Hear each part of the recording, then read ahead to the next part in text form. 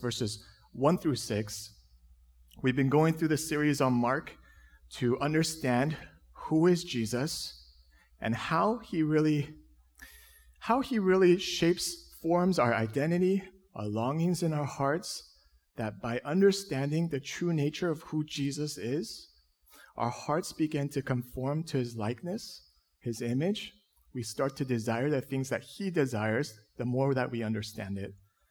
And so far from now, Jesus has been on a roll in terms of miracles. Like he has casted out legions of demons, thousands of them. You witnessed him calming a raging storm just by the power of his words. He just said, "Be still," and the storm stopped. And then from last week, 2 weeks ago, we witnessed Jesus raising a little girl from the dead.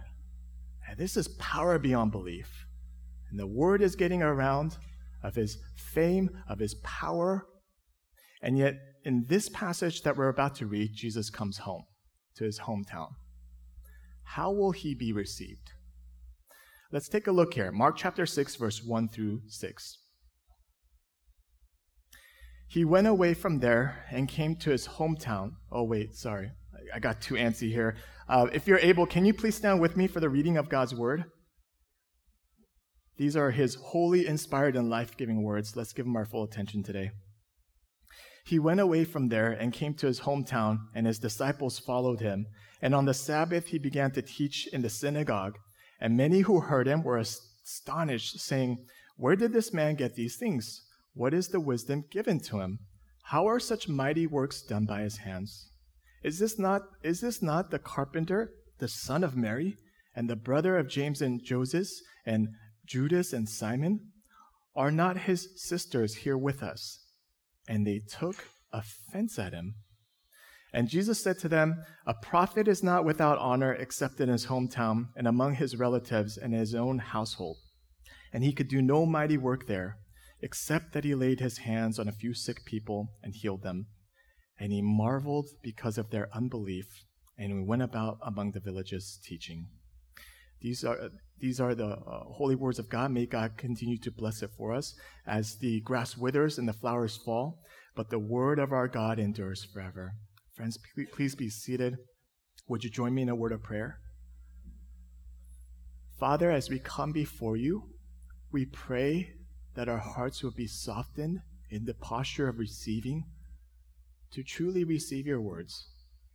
There are many obstacles in our minds and thought life and our hearts and convictions, but we pray, may you have your way with us. As we hear your words, may your Spirit be at work. We pray these things in Jesus' name. Amen. One of my favorite dishes, I'm Korean, by the way, just to let you know. Not an important detail, but just letting you know. One of my favorite dishes is something called kimchi jjigae. It's a certain type of soup. And you put a bunch of kimchi in it, and you stew it up. And I ate a bunch of this during camping, and it just brought back flashes of memories because that's my home cooking. That's my go-to meal when I'm exhausted and I just want something pleasant to eat. And I love it. It's God's gracious gift to humanity, this kimchi jjigae bowl. And I remember one of my friends posted an image of this soup.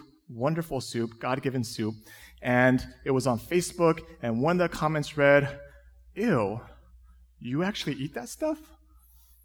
And it was this moment where I was so offended by this comment, how culturally insensitive. What should I respond to this person? I was about to get into a comment war with this person, but I remembered that you're a pastor, you shouldn't do things like that, so I didn't. And the thing is, I realized if you live in this world, chances are someone is going to offend you in some way. Someone's going to say something offensive. Someone's going to do something offensive to you. You can't get away in this life without being offended. And in this cultural moment that we live in, it's a culture of tolerance, inclusivity, which I think are great things, right? But also, it has this confusing aspect about it where you can't hold to your convictions if it offends someone else. That's the confusing part to me. We're all about tolerance, we're all about coexisting, great concepts, good things, but does that mean we should give up our convictions? I don't think so. We think out of everything, the last thing that should really offend us is something like religion, especially when it comes to our relationship with God. That should be the place where offensiveness shouldn't exist at all. And here I am to let you know, God is ever so offensive. He's very offensive. I admit that he is. So how will you navigate through the offense of who God really is? The aspects and parts about God's character that can come off as offensive to you. How do we navigate through that? We're going to look at three things here. One is God is offensive. The second part is that everyone should be offended. And last of all, it's a blessed offense. Okay? God is offensive, everyone should be offended, and there's a blessed offense to all this. Let's look at the first part. God is offensive. Usually when you go to a small town, right? Like I grew up from a small town, and it used to be rumored that in my high school that everyone went to in that school, in that area, one of the I think the drummers of Metallica, the rock band, you guys know? I don't know if I'm missing my audience here, but a very famous rock band named Metallica, the drummer used to go to my high school. And my town became known for the rock band school where Metallica went. You know, it wasn't our CIF championships that we won. It wasn't the academics that we were able to achieve. It was the fact that someone from Metallica went to our school. And it was our pride and joy. When Jesus enters this hometown, right, you expect a hometown hero's welcome. And the thing is, as Jesus is trending and crowds are gathering around him to witness the miracles that he is doing and the wisdom of the teaching that he speaks of, people traveling 200 plus miles just to see him. And Jesus shows up to this little bumpkin town of Nazareth, his very hometown city. People are supposed to welcome him. I mean, he's about to bring in commerce, and people are about to be attracted to the city. He's about to elevate what the city is all about. But as he comes home, look at the ending of verse 3. They took offense at him. They are offended by their hometown hero. That word for offense in Greek is called scandalon, very similar to the English of scandalous, which means to stumble someone, a stumbling block. Why are these people in Nazareth offended by Jesus?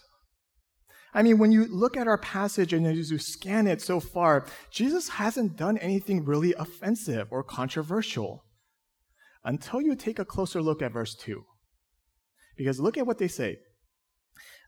They heard about him and they were astonished, and they were saying things like, "Where did this man get these things? What is the wisdom given to him? How are such mighty works done by his hands?" You see, wisdom given is a biblical idiom of how God is the source of this wisdom, and he alone gives it out. While mighty works is an echo of God's miraculous power on display as he liberated Israel from Egypt.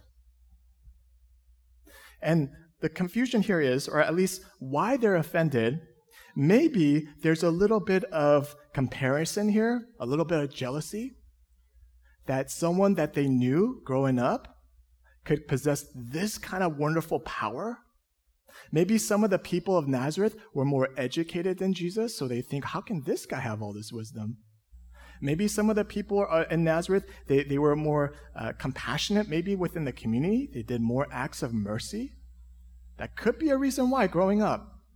And as they look at Jesus, they think, how can he have these godlike powers? It doesn't make sense. It doesn't make sense. Why are mighty works being done through him?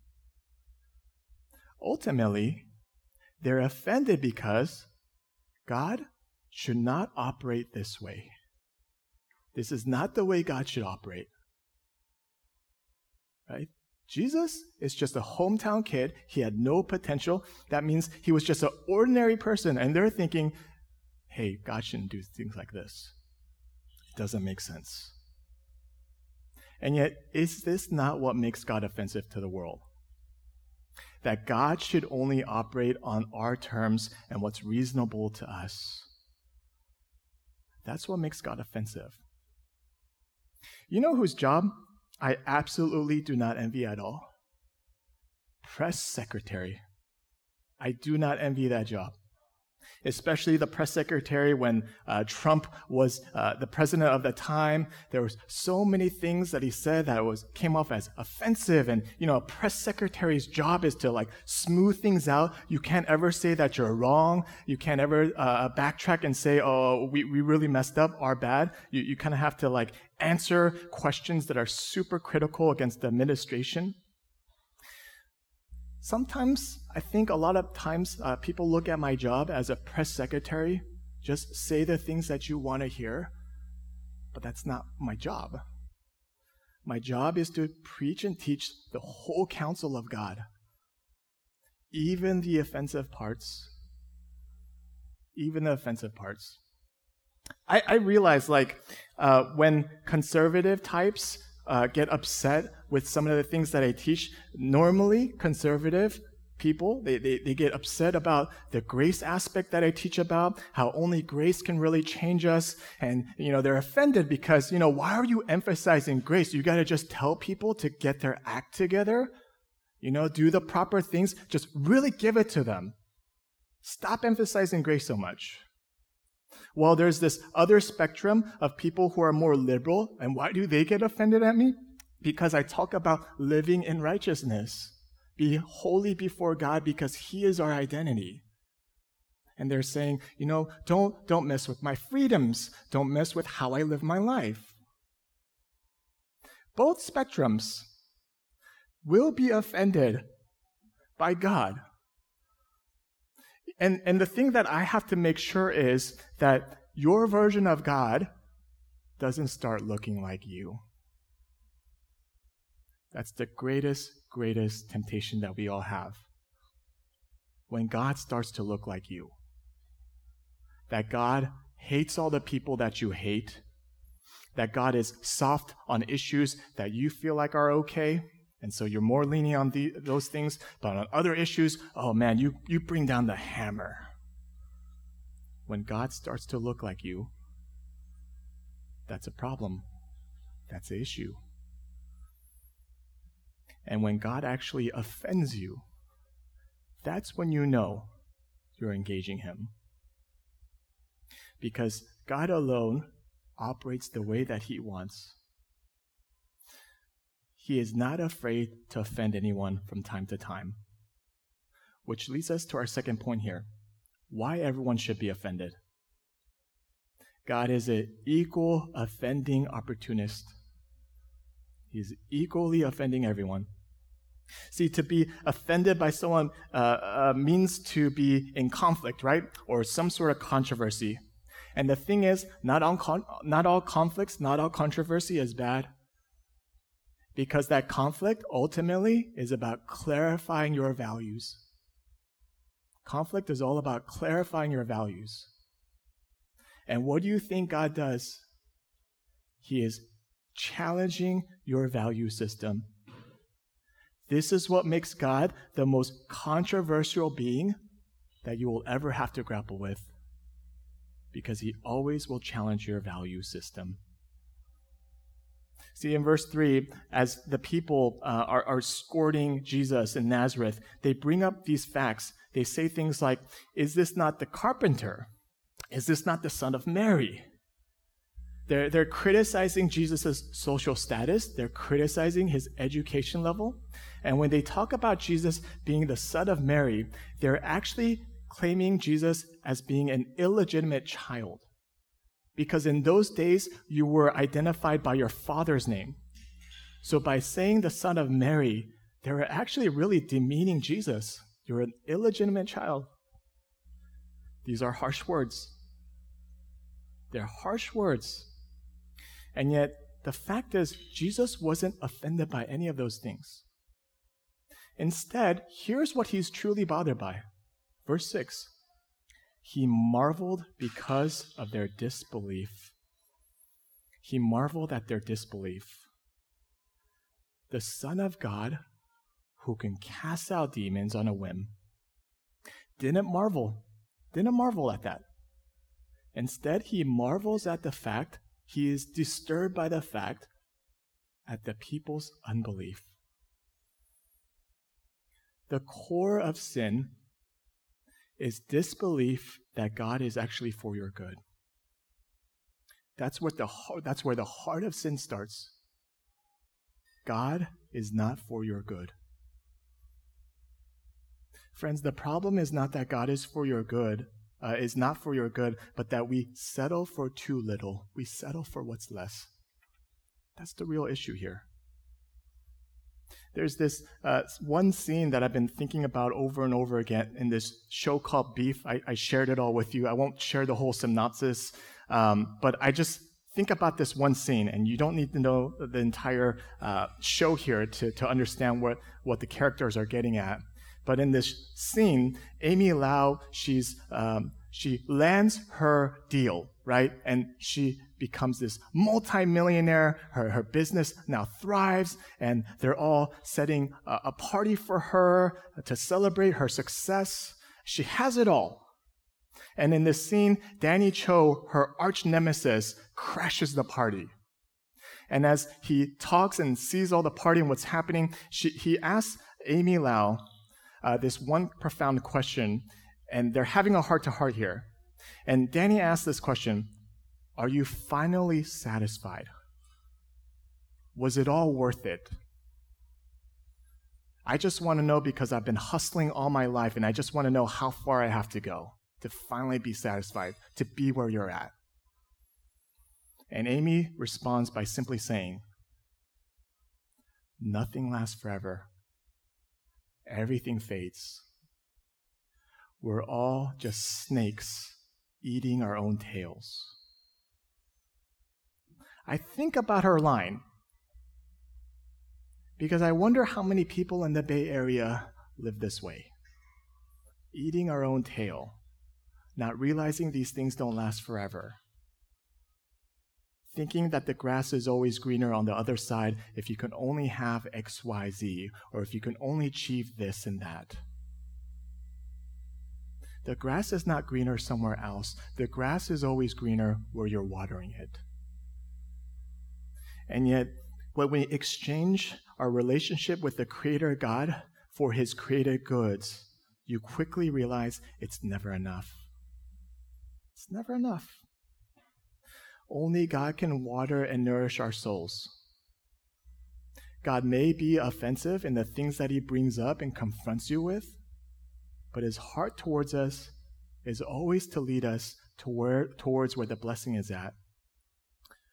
To receive Jesus is to receive a blessed offense. Which brings us to the last point here. What is this blessed offense? As Nazareth rejects Jesus, they give Him no honor, that even within His own household, no one honors Him, as it's put in verse 4. Being in community means that you will be offended no matter what, especially in church. Here's what I'm not saying here.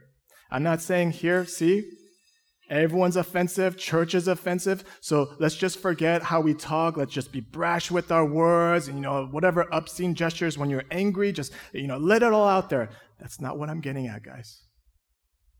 What I am getting at here is the fact to receive God into your life means you become more and more offended by your own sin and become more and more open to change by the grace of God.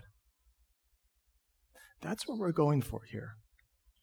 It takes a community to speak truth and love towards you. And as you are being spoken to in truth and love, you can have one or two reactions. The first reaction is, who does this person think he is? Who does she think she is? How does she have the audacity to say these things to me? Does she not know who she is or he? Or it can be reaction two, to receive, to repent, to humbly seek growth.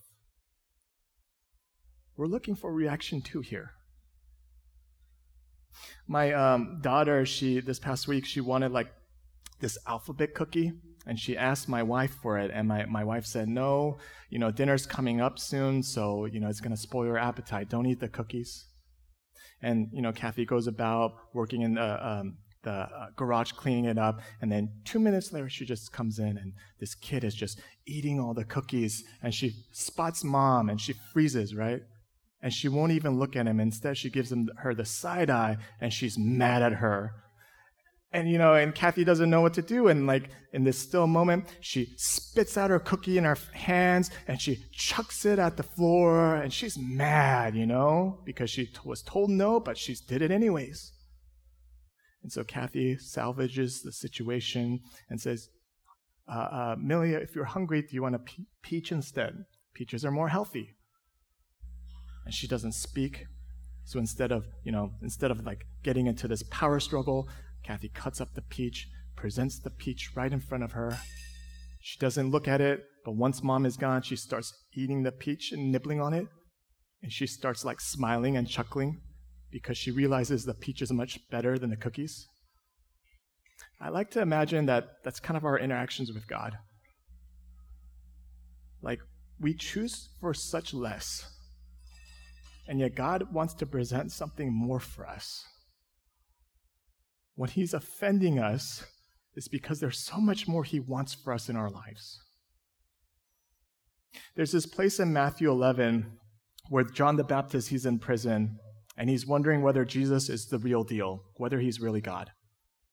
And Jesus relays the message back to John the Baptist, and he says this. He says, "The blind receive their sight, the lame walk, lepers are cleansed, and the deaf hear, and the dead are raised up. The poor have good news preached to them, and blessed is the one who is not offended by me." Blessed is the one who is not offended by me. It's hard to be offended by someone when you know your offense is greater towards them. For God so loved the world, and yet it's a world that rejects him. It's a world that offends him with their sin. It's a world that says, "I know better," and spits in his face.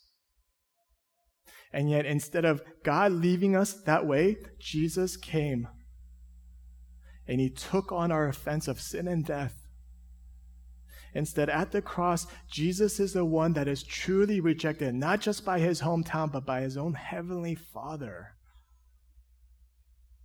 So that you, friends, you and I, with our offensive sins, might be cleansed by what he has done. And instead being received as his children, dearly loved, dearly cared for, dearly blessed. That's what makes the work of Christ a blessed offense. Friends, if you know this, to know that God would save someone like you and me, it's hard to be offended. It's hard to be easily offended in this world. But instead, should our response not be to deepen in grace and love for one another, to tell the truth in love, to realize that God is a blessed offense that saves. He's always for our good. He's always been. And that's never changed. Blessed are you if you're not offended by this. Let me pray for us.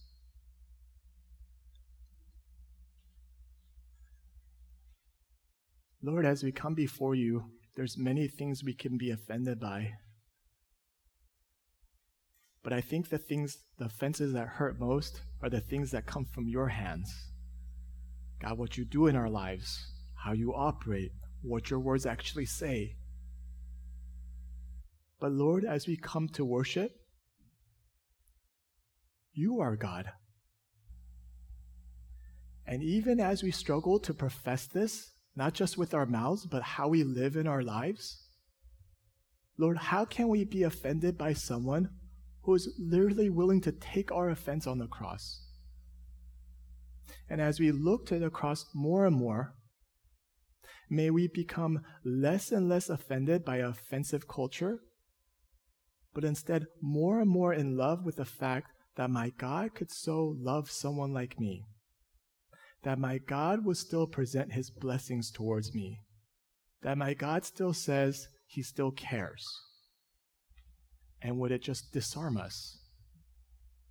Instead of being offended, to seek the ways of love, how to love our neighbors around us, how to love each other within church, most of all, how to love you. Because you are more blessed than you are offensive. And so we bring our hearts to you. Teach us what it means to live a blessed life in your sight. We pray and ask these things in Jesus' name. Amen.